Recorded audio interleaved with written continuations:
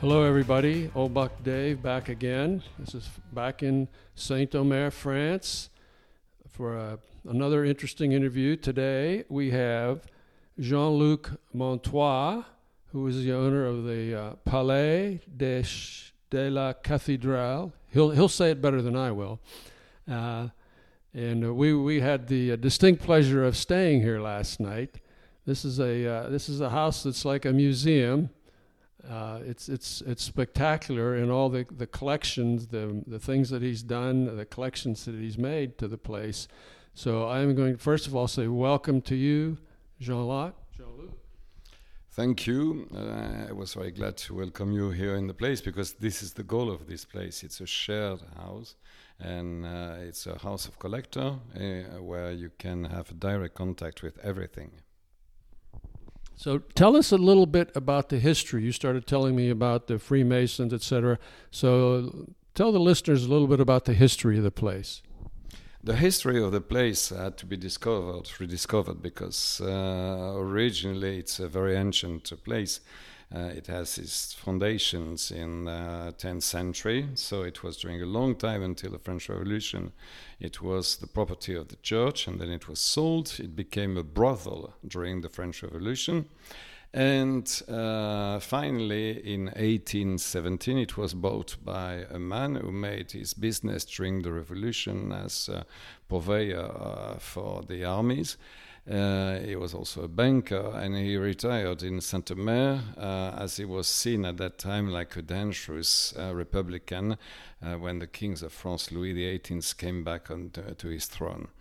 So he decided to employ a team of craftsmen and women, British craftsmen and women, to build up something which is absolutely unique, because it was supposed to be at the same time his house, and it was also a place used for the initiations to different types of, how can we say, discreet or secret societies. And tell us a little bit about the Freemasons, and you showed me the inlays in the floor, inlays in the walls. Tell us a little bit about that. What we must understand and we must realize is that the Freemasonry, as we know it in America and in Europe, was very different at the time. In the 18th century, there were a huge number of different tendencies in the Masonry. Some were very Christian, some were more into the changement of the society, some tried to reconnect with a sort of common, basic religion, and they were, in fact, collecting a lot of traditions, and the house is really a good example like that, because you have some elements of the decor that come from Egyptian traditions, some from Christian traditions, some that you would find in the Middle East or even in Asiatic countries. First of all, it refers to the common patrimony of signs and symbols. So that is the idea with decor. You can't say that you have the right interpretation of decor, because as they are symbols and as they make some chains of connections between each other, everyone can have his own reading of the place. But it's what is interesting is that everything is displayed. It looks like a gorgeous, beautiful Regency-style house with an extraordinary, well-conserved decor. But it's a sort of charade. You need really to analyze every element, and everything can be also ambiguous, have a double meaning. Like grapes can be symbol of Christ, or it can be symbol also of Jesus, and you will find a lot of things like that. And in addition to that, you bought the place 5 years ago, is that correct? And you brought your incredible collection into this place, and I'm guessing you've added since you got here. So tell us a little bit about your collection? The first thing I would say about collection is never start one, because it's it's a nevrotic disease, really. But in fact, I traveled a lot in my career, so I collected a lot of things from different civilizations and countries. Happily for me, I never had too much money, so I was not one of these buyers who goes to big fairs of antiques or to big antiquaries. I had to look for the objects, and in fact, what I can say is that I collected everything which was out of fashion at the right moment. So, for example, at the moment, if you buy these wonderful Louis XV seats, it will cost you less than a seat made in plastic at IKEA. So there is always an opportunity to collect something, and it's much more easy now because you have internet. All the auction houses in the world are connected to internet, and you can bid everywhere. So really, you can spend hours per day looking to that and trying to find it. It's just like a quest.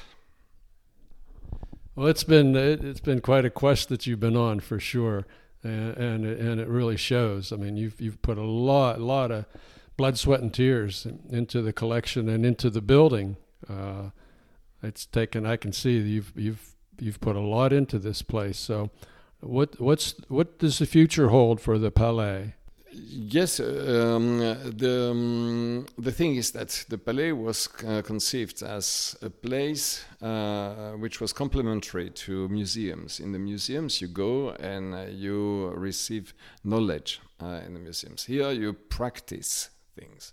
So you are in direct contact with the seats. If you never experiment the difference of sitting in an Empire chair and in a Louis XV chair, then you miss something, because it gives you a posture to your body that is made for conversation or for retirement. And it's the same with the porcelain. We have a gigantic collection of porcelain. So we wanted really to make of this place a place where a group of youngsters could come and have a dinner with the best china from 18th century, wonderful silver, and be around the table, 24 around the table, what they never do anymore. And I must say I'm very thankful to Netflix, because due to programs like Bridgerton, Downton Abbey, or Queen Charlotte, we have a lot of visitors who come here and have the feeling that we are sort of actors living in a sort of wonderful decor. But no, it's a house. My dog lives here. We are 3 in the house. And we welcome like 500 people per week. So it's a place where you can really see and share art. You can stay. So the future of that place is probably developing even more with the new owners that will arrive in November. The 4 senses dimension of the place. You can't really here approach the art of cooking, except if you bring your food for organizing a dinner party here in the house. But we would like to offer the opportunity to a young couple who would like to offer a place where you could come, read a book, drink a tea, eat a cake, pastry, or have a dinner party for a very reasonable price. We would like to have that here, because and we will leave a big part of the collection to them, that they can continue to use these porcelains and objects. That's great. It's regular people can come in here and experience it, and you ought to see the dining room table that he has. It goes on forever, and it's set with the finest china, and people can come in here and have a nice dinner. It's wonderful. It's wonderful.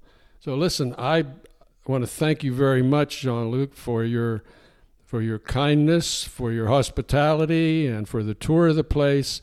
It's been wonderful. We'll put a link to your website in the show notes so people can take a look at this. Yes. And hopefully people can come over and see it. Yes. So thank you very much. Thank you so much for coming here. It was always a great pleasure we had wonderful discussions. So I wish you a lot of happiness in the rest of your trip to Europe. Thank you. Thank you. Thank you, Jean-Luc Montois, for letting us visit your beautiful, beautiful home and palace. Next, as I continue the Culture Club segment of Toolbox, I'm going to give you an interview with Romain Saffre, who is the curator at Musée Saint-Delin, Sandenlin, in Saint-Omer. Again, this is an incredible collection that this museum has in the town of Saint-Omer. It's quite vast, it's quite varied, and it's organized into different eras, and it includes furniture, artwork, ceramics, glassware, pipes. Saint-Omer was the number 2 pipe maker, ceramic pipe maker back in the day. So let's listen to see what Romain has to say about his museum. Good afternoon, everybody. This is Old Buck Dave again. This is an ultra special 2 Old Bucks episode. I'm in the town of Saint-Omer, France, as promised. And on our first morning here, I was given a terrific tour of the Musée Saint-Delin by Romain Saffre. Close enough? Saffre. And he did a great tour for me, and I really appreciated it. I'm going to ask him a few questions about the museum, and I think you'll enjoy a few minutes with Romain. So, Romain, welcome to the 2 Old Bucks. Glad to have you here. Thank you. Welcome. So first question is, how did this museum begin? What was the origin of this? The museum began in 1829 when the local agricultural society decided to create a collection. Originally, it was very different than what we can see today. It was a collection of natural history and anthropology from all over the world. You had pieces from Oceania, North America, Africa. It was very diverse. It's only in the course of the 19th century and above all in the 20th century that paintings, sculptures and furniture arrived in the museum. The 2 main dates are 1899 at the death of Henri Dupuy, who was the greatest collector of Saint-Omer in the time, who gave his entire collection and his house to the town. For the 50 next years, his house didn't move, but after this time, most of the artworks came to Saint-Delin, and that's what we can see today. The other very important dates, in fact there are 2, it's in the 20s and the 30s of the 20th century, is the donation of the collection Dutheil, a very great collection of the 19th century, with very beautiful French paintings from the 18th and the 19th century, furniture from the Louis XV, and other very marvelous things like our Ribera, for example. So, after all of this, the museum created a collection of archaeology, anthropology, natural history, and painting and sculpture. So, thank you. You have the museum is separate rooms, separate collections, which represent different things. Could you tell us about some of the different collections, and also?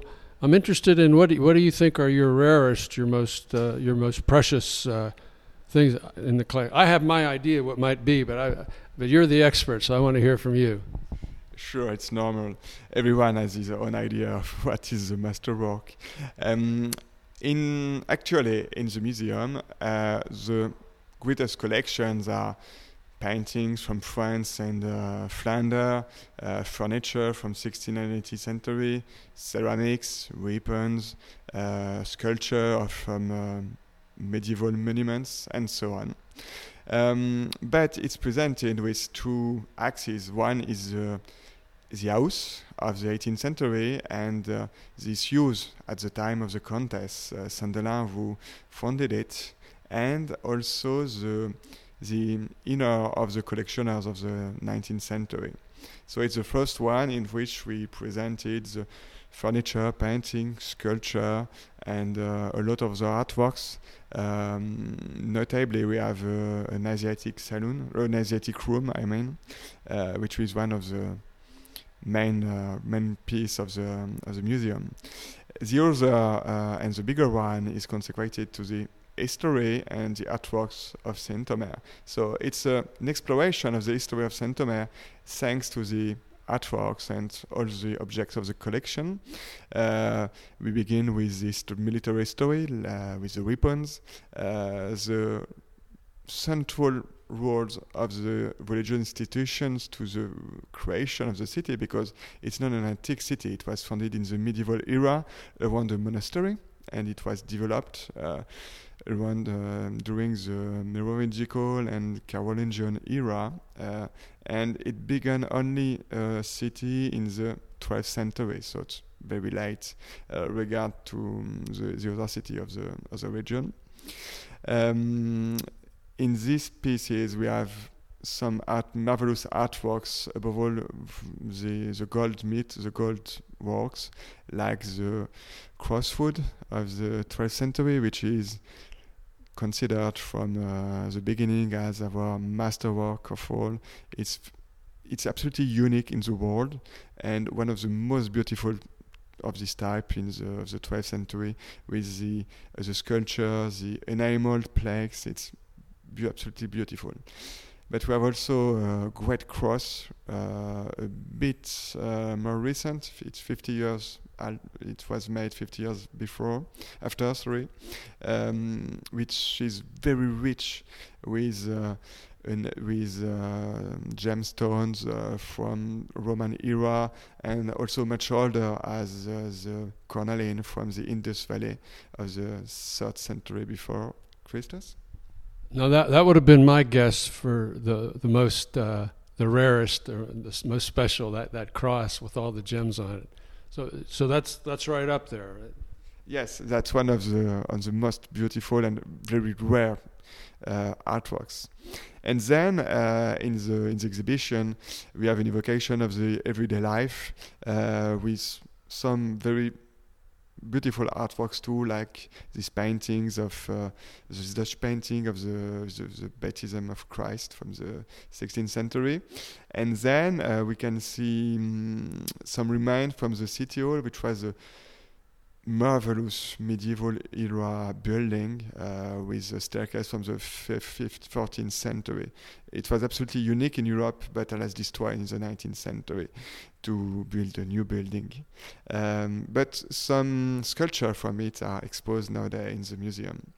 And then we go on with ceramics from the north of France, and above all Saint Omer, which was a great producer in this time. It's incredible to see the diversity of the type of ceramics we were creating in this time. And the Museum Sunlight is obviously the best place to discover them. And then we finish with the artists from Saint Omer of the 19th and 20th century with above all paintings and some sculptures. My favorite one is François Chifflard, who painted historical scenes. His characteristic is violent scenes. I think he had some psychological troubles in his life, but his painting is very strong and interesting for that. Now this is maybe a little bit humorous, but what about the people that are getting their heads cut open for getting the stones taken out of their head? Tell us a little bit about that. About the stone of the city hall? Where they were getting that. The stone of the cross, sure. As I said, this cross is a richest of all this type of cross.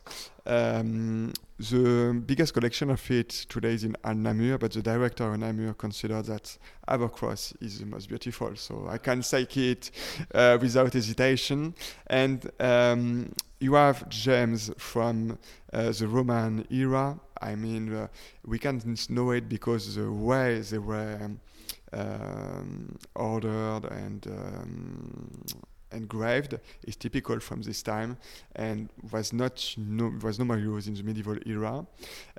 You have also much older stone. The oldest known is cornalline. It's an orange stone, which was carved in the Indus Valley in the 3rd or 4th millennium before Jesus Christ. And it's incredible to imagine that this stone was used as a jewel for all this time until the creation of the cross at the beginning of the 13th century. Yeah, that's amazing when you think that how long that stone has been a stone for display and the life that it's had. It's just incredible. It's incredible. Tell us a little bit about, you showed me a big layout of the city, and you said the city, there were many churches in the city, and many of them are gone now. Tell us a little bit about that. Yes. We have a very interesting map of the city on the middle of the 17th century. In the time in which the 2/3 of the city belonged to religious institutions, I mean abbeys, churches, university, colleges, and today it's amazing to imagine that all this part of the city belonged to them, and to see how few remains today. Among all the 30 churches, 28, we can see on the map, only 4 remains today. I mean the cathedral, Saint Sepulchre, Saint Denis, the Jesuit chapel, and also some ruins of Saint Bertin. So it's very little. Was that typical for towns to have that many churches, or is there something special about Saint Omer that had so many churches in such a small area? This situation is absolutely normal for the time, because after the medieval era, a lot of abbeys constructed institutions inside the city in the north of France to escape to the wars. So it was for them a way to survive. And in Saint-Omer, which was a border city for 2 centuries, all these abbeys are constructed inside the city, so it's normal. Another thing that I found pretty amazing is this museum is not a government-run, government-funded institution. It's all the blood, sweat, and tears of all the people that have been committed to this over the years. Tell us a little bit about how it got to be where it is today. The museum certainly respect to his huge collection is an exception in France, because the greatest museums were founded after the revolution with confiscations and all the artworks were sent by the state. In Saint-Omer, it's not the case. It was founded by a private association at the beginning of the 19th century and enriched by private people. I mean, for example, the Historical Society, all these donators of the 19th century that during their life or after at their death offer to the museum a part or all their collection. So it's a reflect of their taste.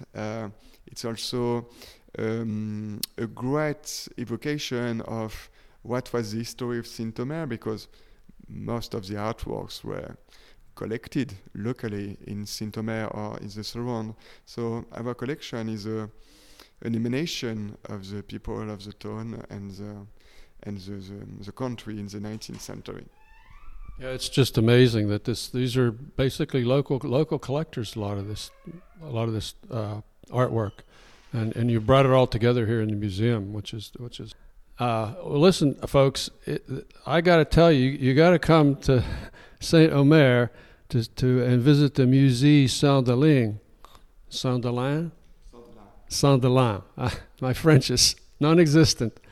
Romain has given me, we've spent a couple hours here. You could spend a couple days going through the whole collection here and seeing the very diverse and interesting things, from the woodworking, the furniture, the ceramics, the artwork, the paintings, the sculptures, the remnants of various buildings from different centuries. It's just been, it's really amazing. So I want to thank you, Romain, for taking the time to do this. And I certainly, again, I say, come on over and see it. So any closing words from you, Romain?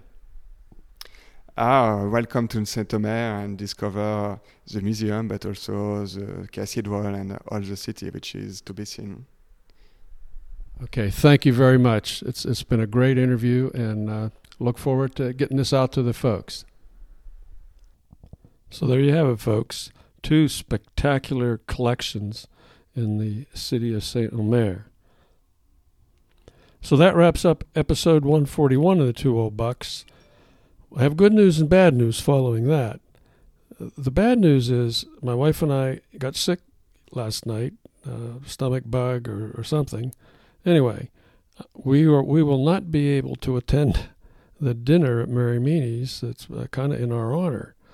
So Paul Triguet, who you've listened to in a past podcast, has graciously volunteered to ask questions and record them so that we may put them on the Old Bucks. So thank you, Old Buck Paul, for that. We look forward to for you standing in for the Two Old Bucks. So till next time, folks, this is Old Buck Dave. We're hoping to get better and better every day. Take care. Talk to you next time. Bye-bye.